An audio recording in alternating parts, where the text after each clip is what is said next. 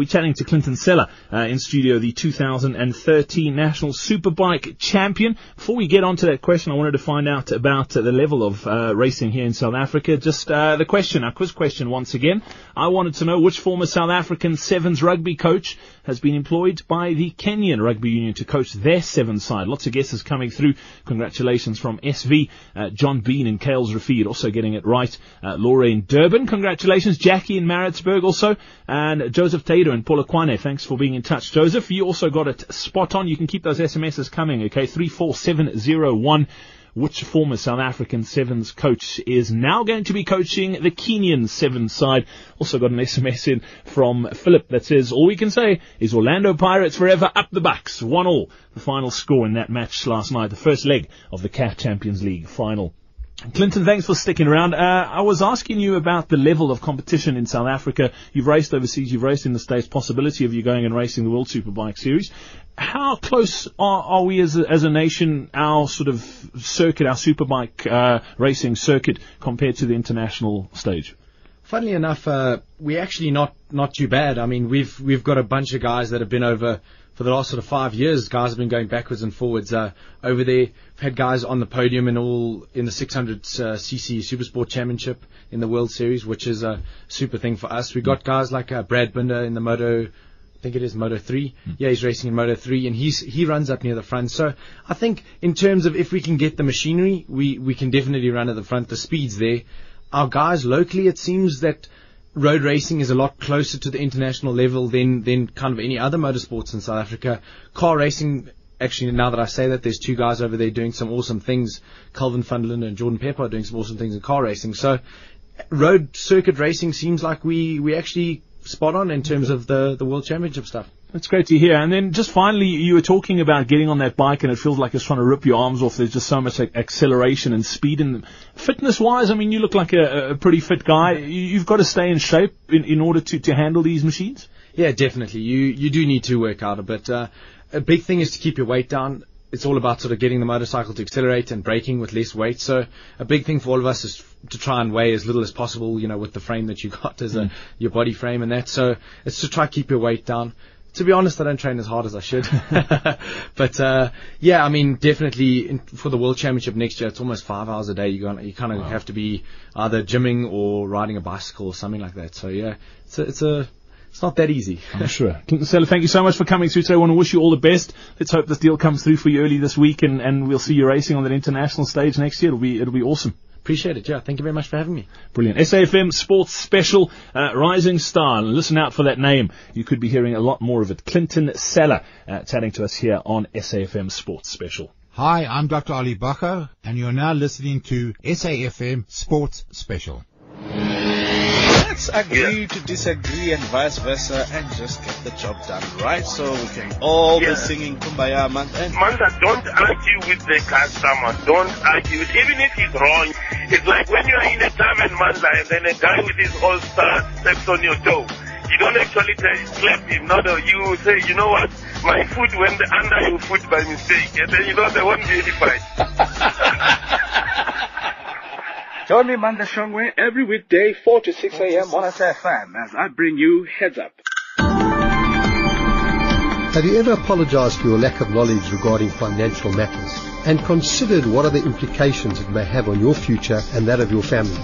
Each week I explore a different financial principle to ensure that you will have a secure future and peace of mind right into retirement, and hopefully give you a better understanding of the process required before purchasing a financial product or making an investment, thus ensuring that you are better informed before making decisions about your current situation and financial future. I'm Brian Hirsch. Join me every Tuesday morning at 10. Hi, this is Gary Player. I hope you're listening to SAFM Sports. SAFM Sports Special. It's 4:45, and Musa got some more news for you coming up on SAFM, South Africa's news and information leader, 104 to 107 FM. Quick football update for you. Platinum Stars currently leading SuperSport United by 2-0. It is half-time in England as well. Everton and Tottenham. It is goalless in that clash. And we'll head back to Botshabelo, Mawali. Some more action from the ABSA Premiership here on SAFM Sports Special shortly. Right now, time to chat rugby. And it's an absolute pleasure to welcome onto the show South African Rugby Union President Oregon Hoskins. Oregon, welcome onto the show. Thanks for chatting to us this afternoon. Good afternoon, Brad, and hello to all that are listening.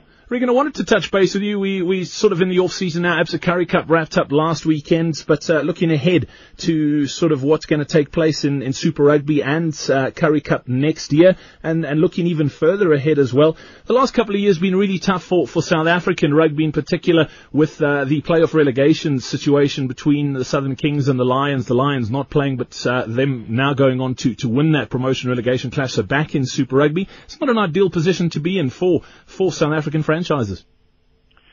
Absolutely. It's been tough for us having to see a franchise drop out of Super Rugby. The Lions and the Kings have come in because of our imperatives that we have as a rugby system in a country like South Africa. And perhaps our Australasian friends, with all due respect, didn't understand the seriousness of our situation until they actually saw that the Lions had actually dropped out of it. They might have thought that we were just calling their bluff.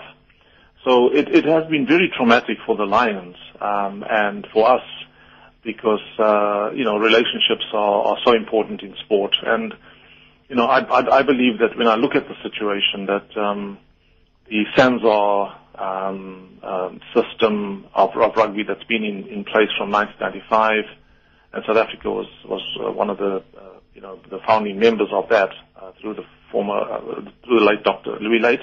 I think that it really has cost us in many respects, and I've come out saying that last week when the Webb Ellis Trophy was here in Johannesburg, and I said publicly that I think we really need to look at this, because our aspirations as a country are not being met within the SANZAR setup. And I think that going forward, Australia and New Zealand really need to look at the fact that if we don't have our aspirations met, which is basically to have 6 rugby franchises, we have a huge number of players in South Africa, and we have more and more players coming from communities that never played the game before. And when you look at Australia and New Zealand's numbers, they are absolutely minuscule compared to what we have. And I think that going forward, we need to have 6 teams guaranteed in a competition that's going to be absolutely competitive. And right now, the way I feel is that we need to have 6 teams. And if Australia and New Zealand want to have 5, then so be it. But we need to play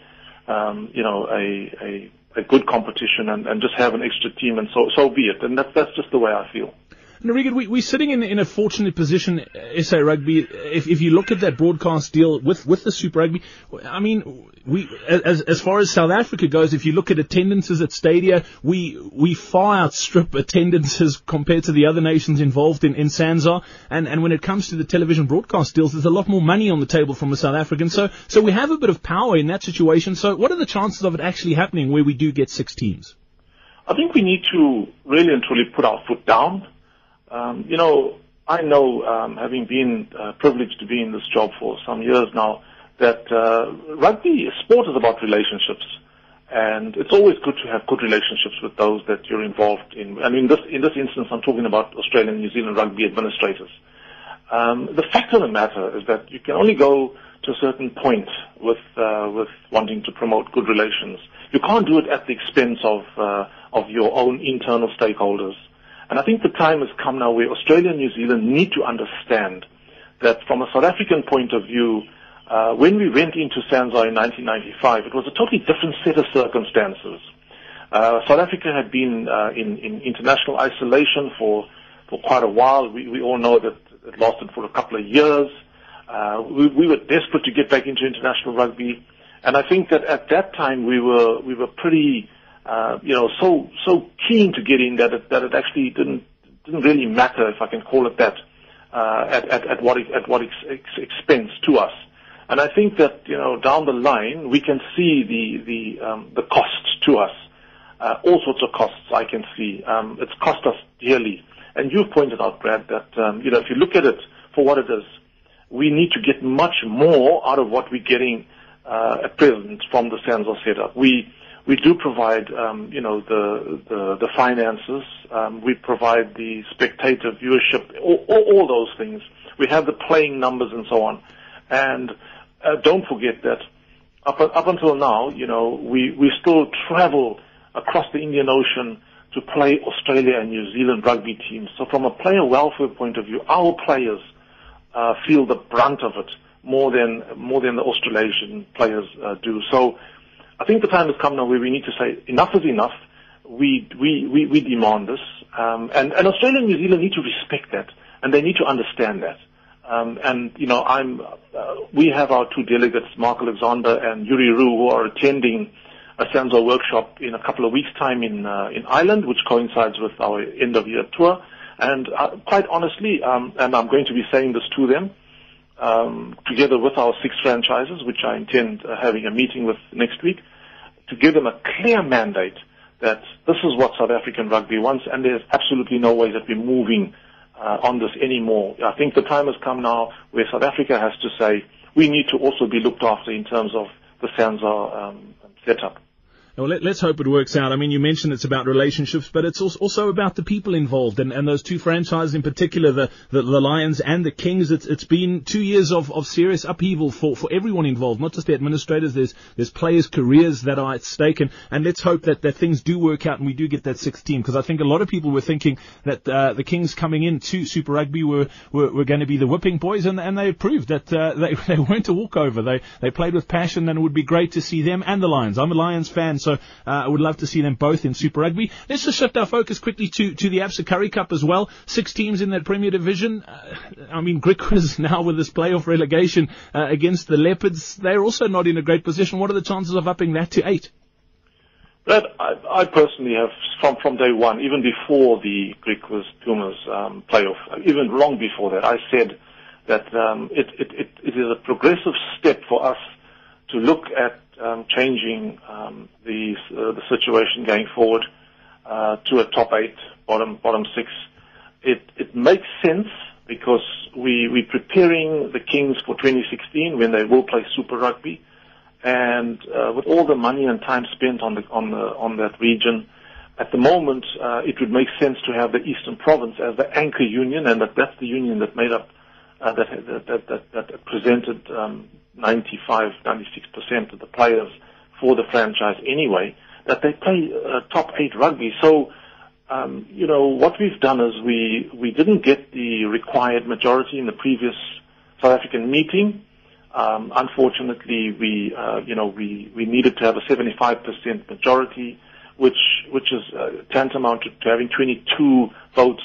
And it's just quickly, let me just tell you how it works. I mean, we have 14 unions, and they all vote times 2 delegates. That makes 28, plus my vote as the president makes 29. And we need a 22 out of 29 vote at least to pass a 75% majority. So we need to have 11 unions voting in favor of that, plus myself will make 23. And I think that when we meet again, and we have a general council meeting the first week in December in Cape Town, that I'm really hoping that people have, and we've been doing a lot of work in the interim now, talking to those unions that were against it and alleviating their fears and making them understand that this is for the best of South African rugby that we do this.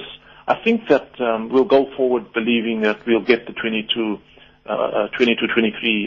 vote out of 29. That will then hopefully see the Kings going up, and Griquas and the Pumas, obviously, because Pumas are now qualified anyway. So that's what